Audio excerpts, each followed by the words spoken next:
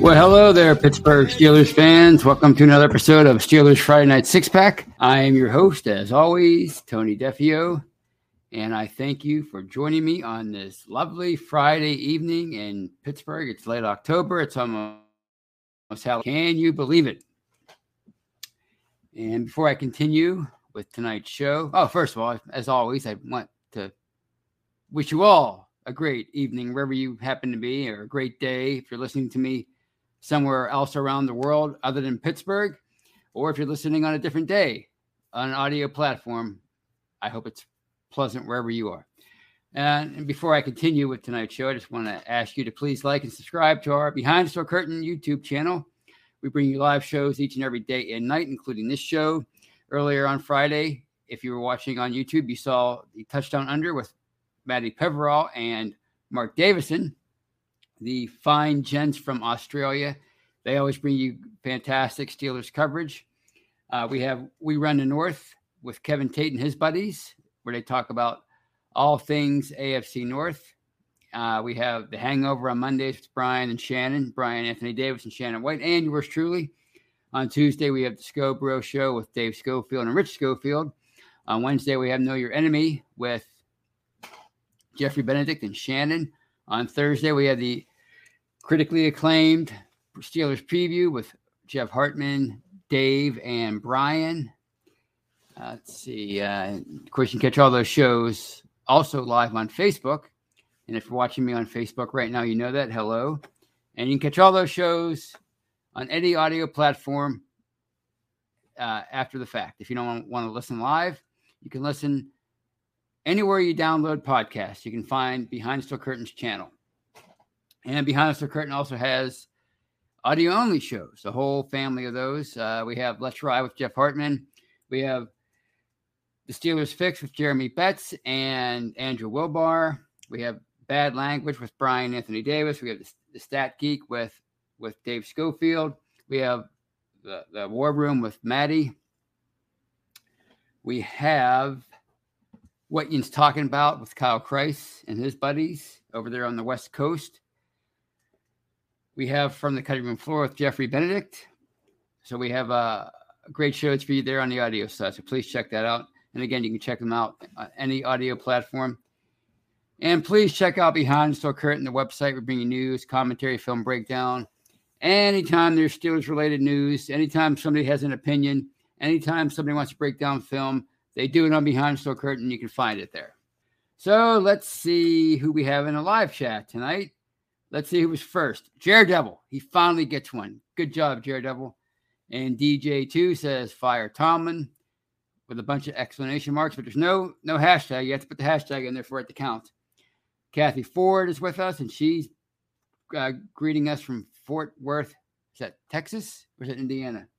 I don't know. I don't know my cities. I think it's Indiana. Who knows? It might be one in each state. I flunked geography. But welcome, Kathy. George Teston is with us. Allie Howard. I haven't seen Allie Howard in a while. Good to see you. Stacy Lynn is with us. Brian Brown, the always popular Brian Brown. Bernie Young, a new one from Facebook. Welcome, Bernie.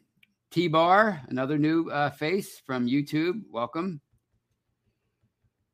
And that's it. Oh, and George Teston counters with hashtag hire Tomlin or hire Tony. Wow. Oh, wow. I was going to compliment Tomlin with that, but now that's about me, and my ego is sufficiently massaged. So thank you, George. So let's talk about those Steelers. And of course, if you were paying attention to Steelers-related news on Friday, you heard that TJ Watt, who's been out of action since late in week one with a torn pectoral injury, and he had a knee problem from the preseason that he had surgery on while he was on the injured reserve list. So he's been out for a while, and word came on Friday from the horse's mouth. Wow, man, I gotta start rehearsing these little quips I throw in there. Anyway, Watt himself said he might play this Sunday against the Eagles. That's big news. I'm I haven't heard any insiders, any local insiders or national insiders really dispute that. A lot of people think it's a 50-50 proposition at this point. I haven't heard anything as of airtime. So I guess we'll find out between now and Sunday. Maybe it's a game time decision. Maybe we'll find out Sunday morning. But that sure would be big news for the Steelers and their defense, because I think their defense has struggled without Watt in there. There's no question about it. But they had 7 sacks since in week 1 with Watt in there, and they've had 5 since then in the 6 games since then. They had 5 takeaways in that game against the Bengals in week 1, and they've had 5 since then. So obviously TJ Watt's the big straw that stirs the drink for that defense and for the team in general. I mean, he's the new face of the franchise, and that's one of the things really that's, that kind of gets left unsaid. And I talked about this a lot after that week 1 win in Cincinnati. People were saying, why are you so down? They won. Yeah, but they lost their new face of their franchise less than 60 game minutes after their old face of the franchise retired, Ben Roethlisberger, last year. So you lose the most important piece to your team, and you knew coming into this year it was going to be a struggle for them anyway. So they lose that guy, and you see what's happened with the defense. And I realize people have always defended the defense, or they like to defend the defense, especially in Pittsburgh. It's sentimental, it's nostalgic. We're all about defense in Pittsburgh, and the defense, did a good job. For example, against Miami the other day, in that 16-10 loss on Sunday Night Football that dropped Pittsburgh to 2-5, and the defense did a good job against Tampa Bay and Tom Brady a week before at Acrisure Stadium, that 20-18 victory. But look at the overall stats of the defense. It's ranked 28th, I think, right now. Yeah, 28th in the NFL. I mentioned the takeaways and the sacks without Watt in there. You saw the game on Sunday night against Miami.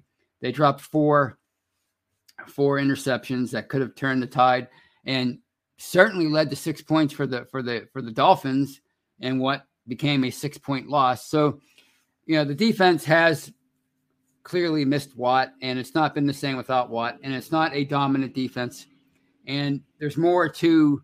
I know it sounds funny to say, and it sounds weird to say, and it's counterintuitive to say, or maybe even just plain stupid to say. But there's more to defense than just limiting the other team to a certain point total. You have to be able to affect the game with splash plays. Mike Tomlin mentioned that after the game on Sunday night. You have to be able to change field position. You have to be able to shift the momentum in the game with a sack, with a takeaway. And this team just has not been able to do much of that without Watt. So him possibly coming back against the Eagles, that could be huge. I don't know if he does come back and play. I don't know if it's going to be as a full-time participant or if he's going to be on a quote-unquote snap count or a pitch count, but I guess we'll find out. But it is exciting. If they're going to have any real shot at getting back into the race, then they're probably going to have to try to steal this game against the Eagles. And really, I don't see much of a chance of them doing that unless somebody like Watt comes in and plays like he did in week 1 against the Bengals, or like he did in 2021 when he led the NFL in sacks with 22.5, and he won Defensive Player of the Year. Other than that, I don't see them winning this game. So we'll have to continue to pay attention to that possible. What's the word I'm looking for? To that ongoing news story. But as far as other stuff is on the injury front, from Friday, Chris Boswell is now on the injury list with a groin injury. Larry Ogunjobi is out. Levi Wallace is again out. And to me, that's, and nobody can help getting injured. But, there was so much hope for both Ogunjobi and Wallace coming into this year. I think people truly, genuinely believe that Wallace could be a replacement for Joe Hayden, an adequate replacement for Joe Hayden, who they moved on from after 2021. And when he's been in there, he has not looked like somebody who is an upgrade over Joe Hayden. And he's also had just multiple injury issues. And Ogunjobi, he had the foot issue, the foot surgery in the offseason that kind of cost him a big contract. I think it was in Chicago. And, Pittsburgh signed him to a 1-year deal, and the hope was that he could come in here and replace Stephon Tuitt and be the missing piece for that line and to be a big help alongside Cam Hayward that the line didn't have last year. And now Ogunjobi's out this week. Well, first of all, it took him a while to come on this year, but he played lights out against the Bucs 2 weeks ago. So there was hope that he would continue to to improve and to be the player that he had been in recent years. But now he's out again with an injury. And on top of that, DeMarvin Leal, who showed so much promise over the first 5 or 6 games, he's on injured reserve. So, that's just 2 big blows for this defensive line.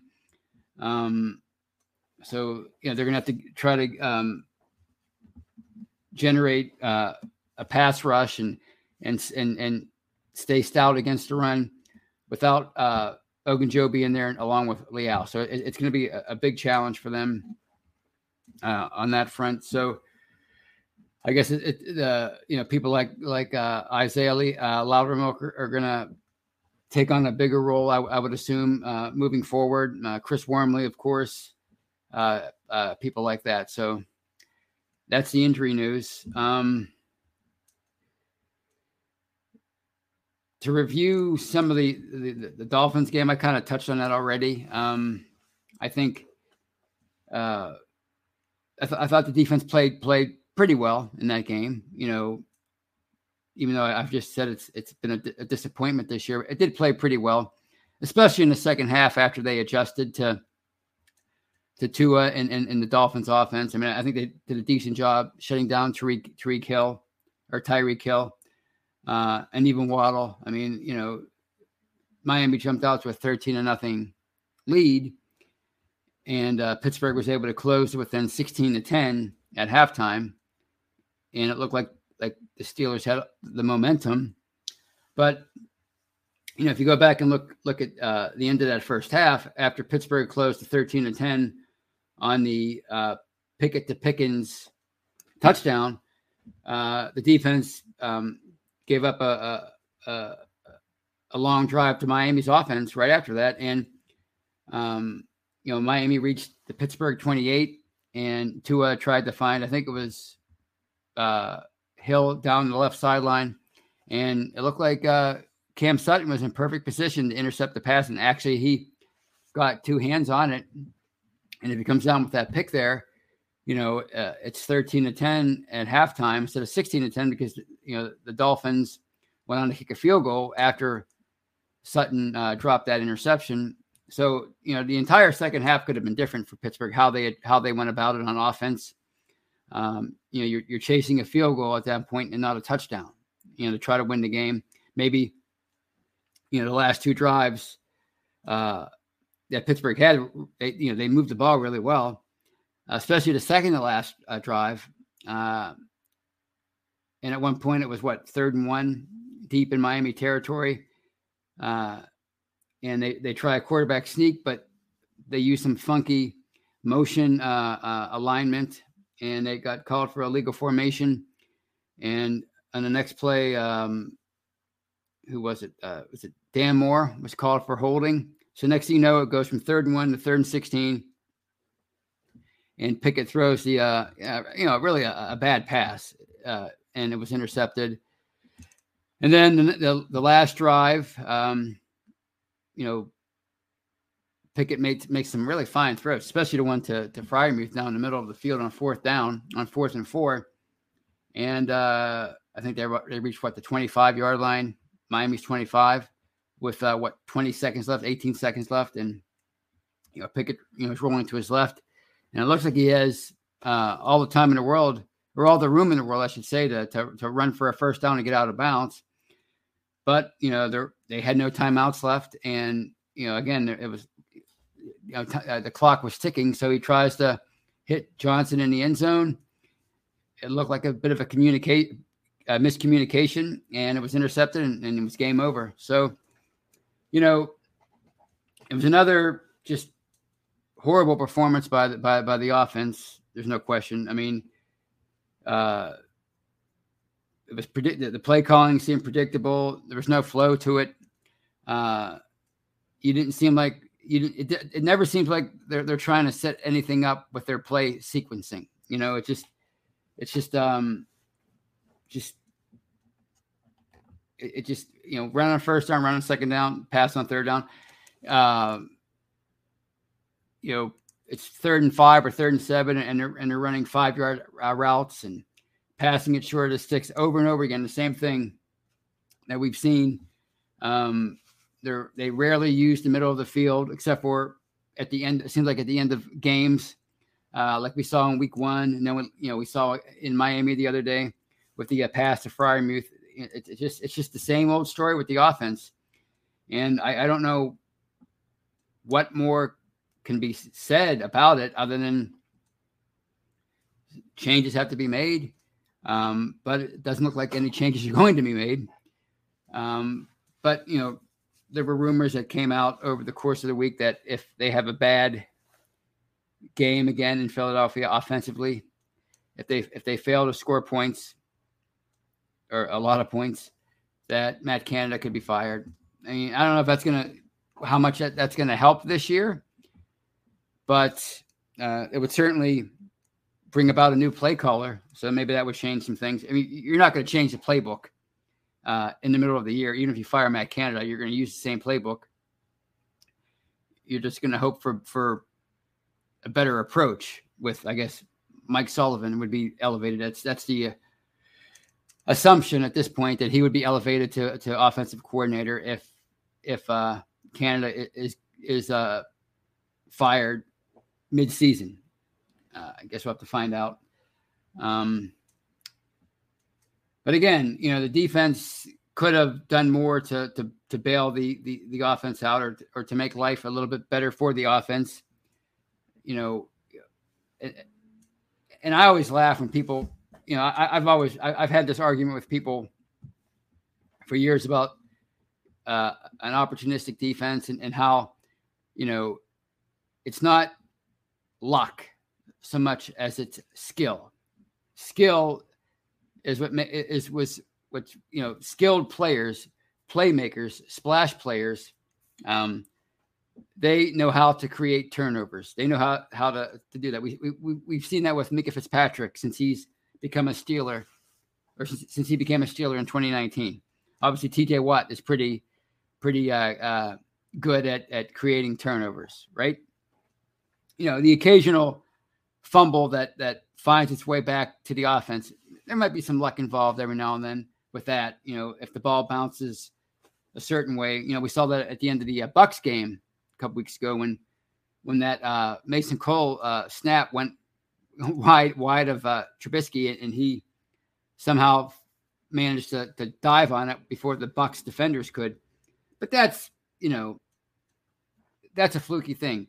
But when you're talking about dropping 4 interceptions, 4 pretty easy interceptions in a game, that's not luck. That's skill, and we saw it with Cam Sutton in week 2 against the Patriots, and how, if he holds on to a really bad pass by Mac Jones in the third quarter, that could have changed that game, right? Earlier in that game, Killer Witherspoon, he has great coverage on, I forget the receiver in that game, but I think it was Jacoby Myers. It doesn't matter. He has great coverage, but he doesn't turn around to make a play and intercept an interceptable pass. Instead, the receiver makes the great play and scores a touchdown there. So, And when people talk about turnovers being just a matter of luck and not skill, by the way, I apologize for once again being muted in the middle of my show, but hopefully I wasn't muted for that long. Looks like maybe a minute or so. I apologize. Anyway, yes, I was muted. I'm sorry, live chat. But I guess I have to get a new mic. I don't know what's up with this, but when people talk about turnovers being a matter of luck and not skill, it's not true. We saw Pittsburgh's how good Pittsburgh's defense was at taking a football away 2 years ago, right? When they had Bud Dupree and TJ Watt and Joe Hayden was still here, Steven Nelson, obviously Minka Fitzpatrick. Those were playmakers, right? They had a whole core of playmakers. We saw it in the Super Bowl days, right? When you had Troy Polamalu, Ryan Clark, James Harrison, Lamar Woodley, et cetera, et cetera, et cetera. James Ferrier. You had a great group of playmakers on that defense. And then what happened when they all got old and moved on? The defense could not take the ball away. And they struggled at it for years, from like 2011 through probably 2016, 17. They were really just not good at taking the ball away and creating turnovers. I mean, they were averaging like 18, 19 takeaways a year. That's not going to get it done. I don't care where you rank in, yardage or if you're not sacking the quarterback and getting after and taking the ball away, you're not a complete defense. And that's what we've seen from this unit since week one without TJ Watt. So, I guess if he does come back, hopefully this Sunday, but whenever he does make his return, if it's not this Sunday, it's going to be after the bye week. There's no question about that against the Saints. We'll be able to see just how important we already know how important he is, but hopefully he makes that much of a difference again. So, on that note, at the 23:30 mark, I'm going to take a short little break and let you hear a word from our sponsors. And welcome back, everybody. Welcome back to the Steelers Six-Pack on this lovely Friday night. And again, I want to apologize for my once again being muted during the first half of the show.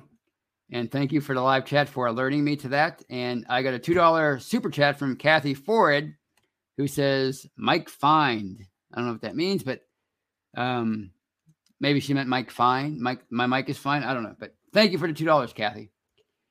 That's very nice of you. All right. So let's talk about Kenny Pickett. And Stacy Lynn says, I think the ghosts are messing with you, Tony. Yes, it's almost Halloween. And it does seem like my mic is haunted every Friday night. So, yeah, maybe there's something to it. Mike Fund. Okay, that makes more sense. All right. Kathy says have a mic fund. But see, that's the thing. My mic's not that bad. I don't know why it's maybe it's my computer. Who knows? I don't know. But it's fun coming on here and rambling on and talking with you guys. So, if I'm muted a few seconds here and there, that's fine. But let's talk about Kenny Pickett and the game he had on Sunday night against the Dolphins. He struggled. I mean, he made some decent throws, and obviously he looked really good on those last two drives of the game. But each drive ended with a bad interception. And of course, he threw one earlier in the game. But I don't blame him for that. That's more Chase Claypool's fault for, I don't even know if it's Claypool's fault, but Claypool got tripped up and fell and the ball was intercepted. So, but he did have 3 picks, and he has 2 touchdowns and 7 interceptions so far, and 12 plus quarters of action as an NFL quarterback. The offense has looked, the results have been just as bad as they were with Mitch Trubisky. So, you haven't seen an improvement with Kenny Pickett in there. So people are a little concerned about that. But I'm okay with Pickett's struggles because I think it's more common to see a young quarterback, a rookie quarterback struggle like Pickett has than to come on the scene like Dan Marino did in 83 or even Big Ben did in 04 and really have success early on. It's usually how it goes for rookie quarterbacks who are starters in the NFL. More often than not, the team around them is not very good. The 83 Dolphins, they were in the Super Bowl a year earlier. They had a really good team. They got lucky that there were some weird rumors about Dan Marino and drug use, and that's allowed him to fall to the 27th pick in the 83 draft. Obviously, the 04 Steelers were pretty darn good. Or they had a pretty good roster, I should say. They were coming off a bad year, but that was kind of a fluky bad year. Tommy Maddox was the quarterback, and for whatever reason, they were trying to be a pass-first team under Bill Cowher for the first time ever, when they had traditionally been a run-first team with Jerome Bettis. And, that was the year that Cowher tried to replace Bettis with Amos Zaraway as starting running back. Didn't quite work out. So it was a kind of a fluky year, and they finished 6-10. But, that roster was so stacked, and we know what that, I mean, that was essentially the roster that would go on and win Super Bowl 40. You're talking about, obviously, Bettis was on that team. Deuce Staley, they signed him in the offseason. They had a great offensive line, Alan Faneca, Jeff Hardings, Marvell Smith, Kendall Simmons. I mean, they had a really good offensive line. Hines Ward, Plexico Burrs was on that team. Obviously, the defense was fantastic. Joey Porter, Aaron Smith, Kimo von Oelhoffen. That was James Ferrier was the best player on that defense that year. He was a Defensive Player of the Year candidate. They had Ike Taylor. So, am I missing anybody? I don't want to miss any legends. Larry Foote was on that defense. Gosh, I'm probably gonna. Casey Hampton. I mean, gosh, Dick LeBeau. He came back to be the defensive coordinator that year. So it was a really darn good team. And Big Ben was more of a complimentary piece for that 04 Steelers team than he was the savior. People dubbed him the savior, but he really wasn't a savior. He was just obviously the talent was pretty evident, but it was also evident that they were kind of bringing him along slowly. And they had the ability to do that because they had such a good team. They were number one against the run, or they were number one running the ball that year. They had the best defense in the NFL that year. I mean, it was a great team. And Ben Roethlisberger attempted 295 passes that year. Could you imagine that? 295 passes. And what did he play in 14 and a half games? Kenny Pickett in a little over 3 games of action has already attempted 127 passes. Pittsburgh's offense is ranked 30th in the NFL this year. The running game is awful, 27th. The passing game, obviously, is not really good either. So, this is more what a rookie quarterback has to deal with, as a starter. So you just have to keep trotting him out there each and every week. As I've been saying, the most important aspect of the 2022 season is the development of Kenny Pickett. I know it's there's always this urge with the organization and with the fans to, try to do whatever you can to make it into the playoffs. Get into the dance. Anything can happen. 9-8. Get that 7th seed. You never know. And I get it. And I'm not suggesting that they're going to tank because that's not in their DNA. But I think you have to keep sending Pickett out there, come hell or high water, no matter what's going on, no matter how much he struggles, barring injury, he has to stay in there and he has to take his lumps. And the team in general has to grow together. It's an incredibly young offense. I think it's the youngest offense in the NFL. I want to say that's what Shannon was saying on Monday. But we all know, based on last year, it's one of the youngest rosters in the NFL. They're clearly rebuilding. Even though they paid the defense so much, they have 3 new corners from 2 years ago. They have, they're revamping the defensive line, the linebackers, inside linebackers. Highsmith has replaced Bud Dupree. They're a different team than even a couple of years ago. So obviously the offensive line is completely new. So you have to just let them find a way to deal with these growing pains, find a way to get better, keep your head down and keep going through hell till you get to the other side, right? I mean, you look at the Eagles last year. I think they were the 7th seed. They kind of struggled most of the year, and they found a way to make the playoffs. Jalen Hurts was considered kind of a bust as recently as last year. I think the coach was Nick Sirianni. He wasn't considered to be a great coach. And now look at them. They stuck with Hurts through 3 years, and here he is in year 3. And I'm not saying he's an MVP candidate, but he is a talent. You can see it. And they have a great running game. They have a great offensive line. Hurts is the kind of RPO style quarterback that Pittsburgh wants to have. He's able to throw and run.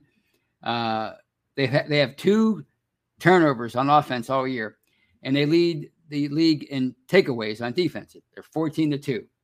So they're plus 12. So, and that defense is just fantastic. Fletcher Cox, I swear to God, that guy's been with them for 20 years, but I guess not. But he's a great player. They have 17 sacks this year.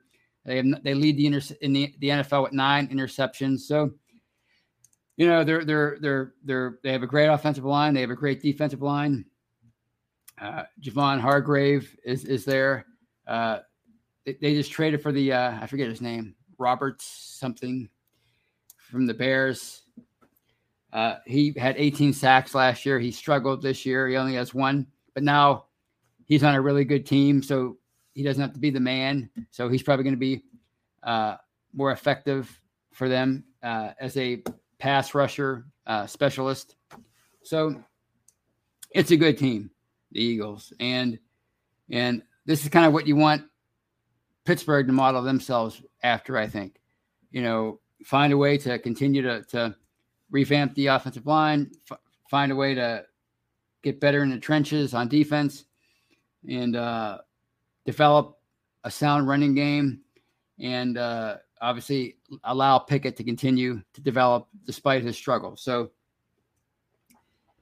I think you're going to be impressed with this Eagles team on Sunday. Now, hopefully Pittsburgh can find a way to stay in the game, even without TJ Watt.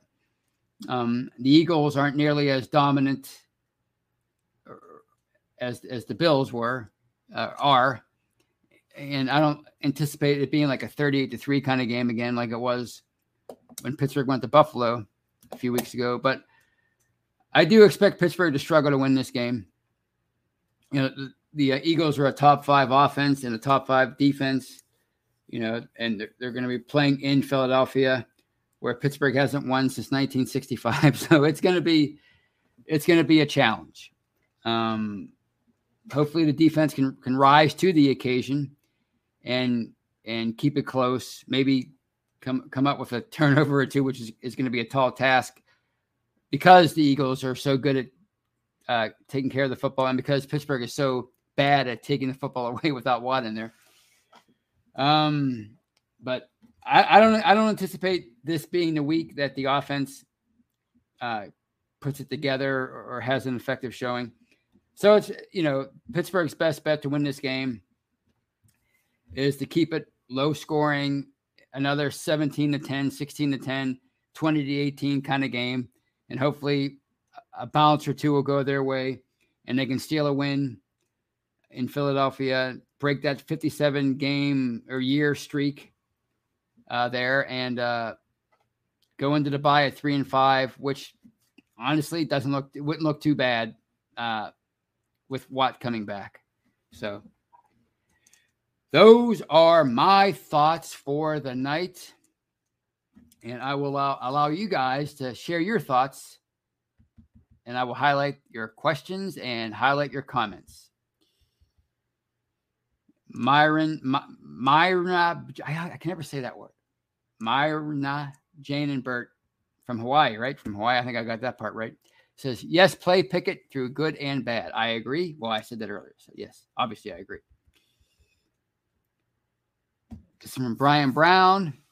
If the Steelers' offense is horrid again Sunday, and it's so sad it very well might, do you think the Steelers would finally say enough is enough and fire Matt Canada over the bye? Actually, I do. Now, people have been saying, well, they don't do that kind of thing. Well, you only have to do something once to break a trend. So I can certainly see them moving on from Matt Canada. If it's another game where the offense can only score, a touchdown or not even a touchdown, absolutely. Stacy Lynn asks rhetorically, if Pickett doesn't play, how is he supposed to get experience? I say let him play. I agree. I've always been an advocate of that, Stacy and everybody else. You draft the quarterback in the first round. If your team is not expected to really be a major contender, and if it's a young team, which most teams that aren't contenders are usually pretty young, put your quarterback out there, your rookie out there with the rest of the team, and let them all grow together. I've always believed in that. I wish more teams would do that. It might have been easy for Philadelphia, for example, to move on from Jalen Hurts after his early struggles and maybe draft somebody in the first round. But instead, they stuck with him, and now it's starting to pay off. And who knows where his career can go from here. I mean, he might get better and better and turn into one of the better quarterbacks in the NFL before too long.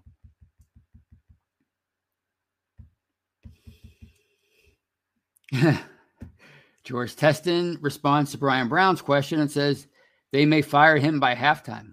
That would definitely be unprecedented. Todd from YouTube says, let the young man Pickett develop his craft. Patience, Steelers Nation. This one is from Randy Wagner from YouTube, who says, I knew what Canada was last year. Why didn't the Steelers management know? Well, there have been some theories about that. Number one, there was the belief that they really couldn't implement Canada's offense last year because Ben Roethlisberger was still here, and he had a completely different skill set than what Canada's offense required. He wasn't mobile at all anymore at the age of 39 last year, meaning Roethlisberger, and he was used to the Todd Haley, Randy Fichtner type of offense, and they kind of kept that offense last year with Ben at quarterback. So that's why why maybe people wanted to give Canada the benefit of the doubt coming into 2022. You knew they were going to get a new quarterback. You knew he was going to be more athletic, supposedly more capable of running Canada's offense. And you saw that they went out and they got Trubisky early on in free agency. After watching him play, one of the most mobile quarterbacks in the NFL, without a doubt. And of course, they drafted Kenny Pickett, who's no slouch in the mobility department himself. So that was another reason. But, when you see them running the same kind of stuff with mobile quarterbacks that they ran with Ben Roethlisberger, that tells me that maybe Matt Canada just was never the guy to promote to that spot after Fichtner. If you wanted to move on from Fichtner, fine. But why Matt Canada? A guy who only had one good year in college, really. I mean, if you look at his resume, he's moved around a ton, and he's only had one good year, and that was back in 2016 when he was the Pitt Panthers OC. And it was a great year, but that's his only bright spot on his resume offensively. So,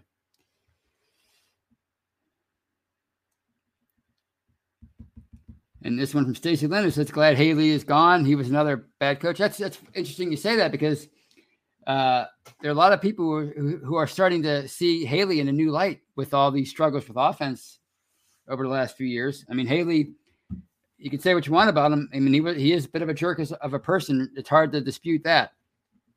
And he's apparently very hard to work with. Just ask Ben Roethlisberger, who didn't seem to like him. But they had such great success with him, especially from like 2014 through 2017. I mean, they had one of the best offenses in the NFL year in and year out. I mean, they had obviously Antonio Brown, Bell, and a great offensive line, and Ben had the best years of his career. And maybe that's why Haley, looking back on it, maybe that's why Haley had so much success here, because he had the horses to get the job done. But I mean, Haley's track record overall, I mean, it's pretty darn good. I mean, he had a lot of success in Arizona when he was their OC. He went to Kansas City for a cup of coffee as the head coach. Didn't have quite the same success on offense, but he got them to the playoffs. So, I think he's certainly the most credible man to hold that position for them since Bruce Arians. So maybe that's the key, is to get yourself some horses on offense and a credible offensive coordinator. So right now they don't appear to have either of those in large supply. This one is from Ryder Asgood. Thanks, Tony, for what you do. I enjoy your shows and what you add. Question, in your opinion, why are some fans so quick to judge Mitch and Kenny and to be negative? From a diehard fan, I don't get it. That's just fans. I mean, it's always been fans. I mean, fans are they don't have the patience that a team has, because they want results right away, because they judge the team against what everybody else is doing. And if you see, the Bills offense going up and down the field each and every week, the Chiefs with Patrick Mahomes doing their thing each and every week, why can't Pittsburgh do that? They don't really necessarily want to. They don't want to buy the sentiment that Pittsburgh doesn't have the talent that those other teams have. What do Steeler fans always say? They have just as much talent as anybody. That's like one of their popular refrains. They have just as much talent as anybody in the league, but obviously they don't. I think we've seen these struggles for 4 years with this offense. Why are they so hard on Trubisky and Pickett? Same reason why they were hard on Rudolph when he was the starter for brief periods, because it's the most scrutinized position in all of sports, and it's that's the quarterback's the player that the fans see on each and every play. I mean, you see what he does each and every time the ball is snapped. So that's why they're quick to want to move on, especially if they're not getting the job done. I'm surprised that I'm kind of waiting for that moment when people start calling for Mason Rudolph to start. That would be something, wouldn't it? If people started calling for that, because really that's the only place left to go is why don't they see what Rudolph can do, which would be such a ironic thing to hear. And this one is from Todd again, and he says, remember Josh Allen's first year? He's come a long way. Exactly. He really struggled. And we can go back to so many first-year quarterbacks. Obviously, Terry Bradshaw's a great example from the past. That's ancient history by now. But That's an example. I'm going to say who else struggled. There was another famous one that struggled. Troy Aikman's one who struggled in '89. I mean, he really struggled. Brett Favre was just a undisciplined, just no attention to detail. He gained a bunch of weight when he was with the Falcons, and he didn't look like anybody who would ever develop into anything. And then when he retired, he became a first ballot Hall of Famer. Or by the time he retired, he was a first ballot Hall of Famer. So there are, a lot of examples of great quarterbacks struggling early on. So Peyton Manning's another one. He threw 28 picks his first year, 1998. This one is from Dark Storm 1, who says, I just hope to see some positives by year's end they can build off of for next year. And that brings me back to the point about Pickett's development being the most important thing. If he turns out to be the guy, then, that's going to do a lot of the heavy lifting for this organization, because it does for every organization. When you find a quarterback, it's so much easier to fit all the other pieces around him. They were just lucky in 2004 to have all the pieces except for the quarterback. And then they found the quarterback, and he made them go they lifted him up, but he was also so talented that he was able to do some things on that great canvas of a Steelers team in 2004 and 2005. Whereas Pickett, he's coming into a situation where if he can't lift up the entire roster around him, the team's going to struggle or continue to struggle. And obviously that's usually unrealistic for a rookie quarterback to come in and lift up a bad football team. And I'm not sure if Ben Roethlisberger would have been able to do anything with this team his rookie year. He probably would have struggled just as much, Again, if you go back and read Bill Cowher's Heart of Steel book, or Heart and Steel, I always forget the title of that book. When I bring it up, I gotta research that book. Anyway, I read it last year. It was a great book.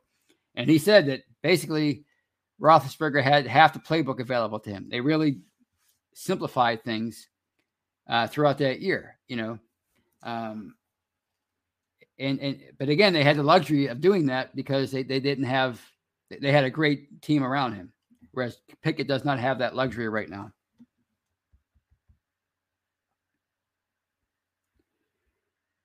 And this one is from Todd. Another one from Todd. Todd's very active tonight.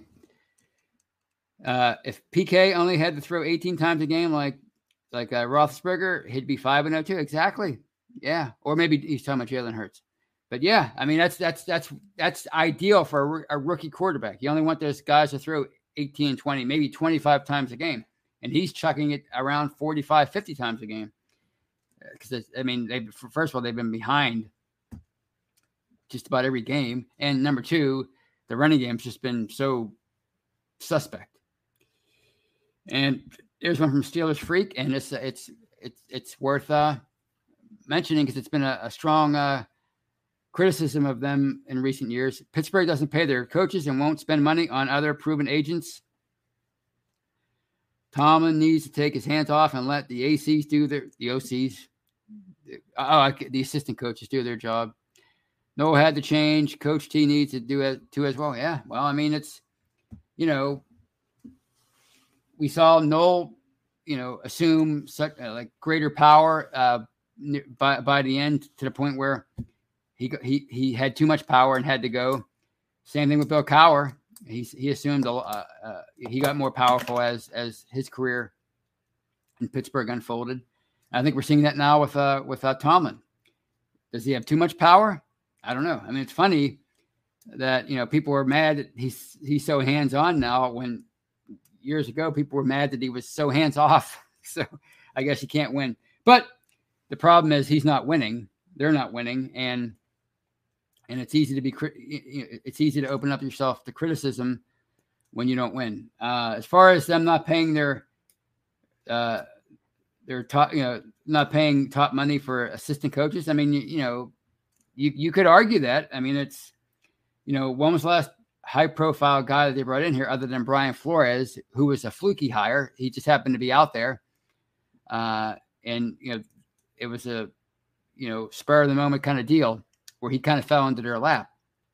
Other than that, I guess you have to go back to Mike Munchak was the last high-profile guy they brought in here.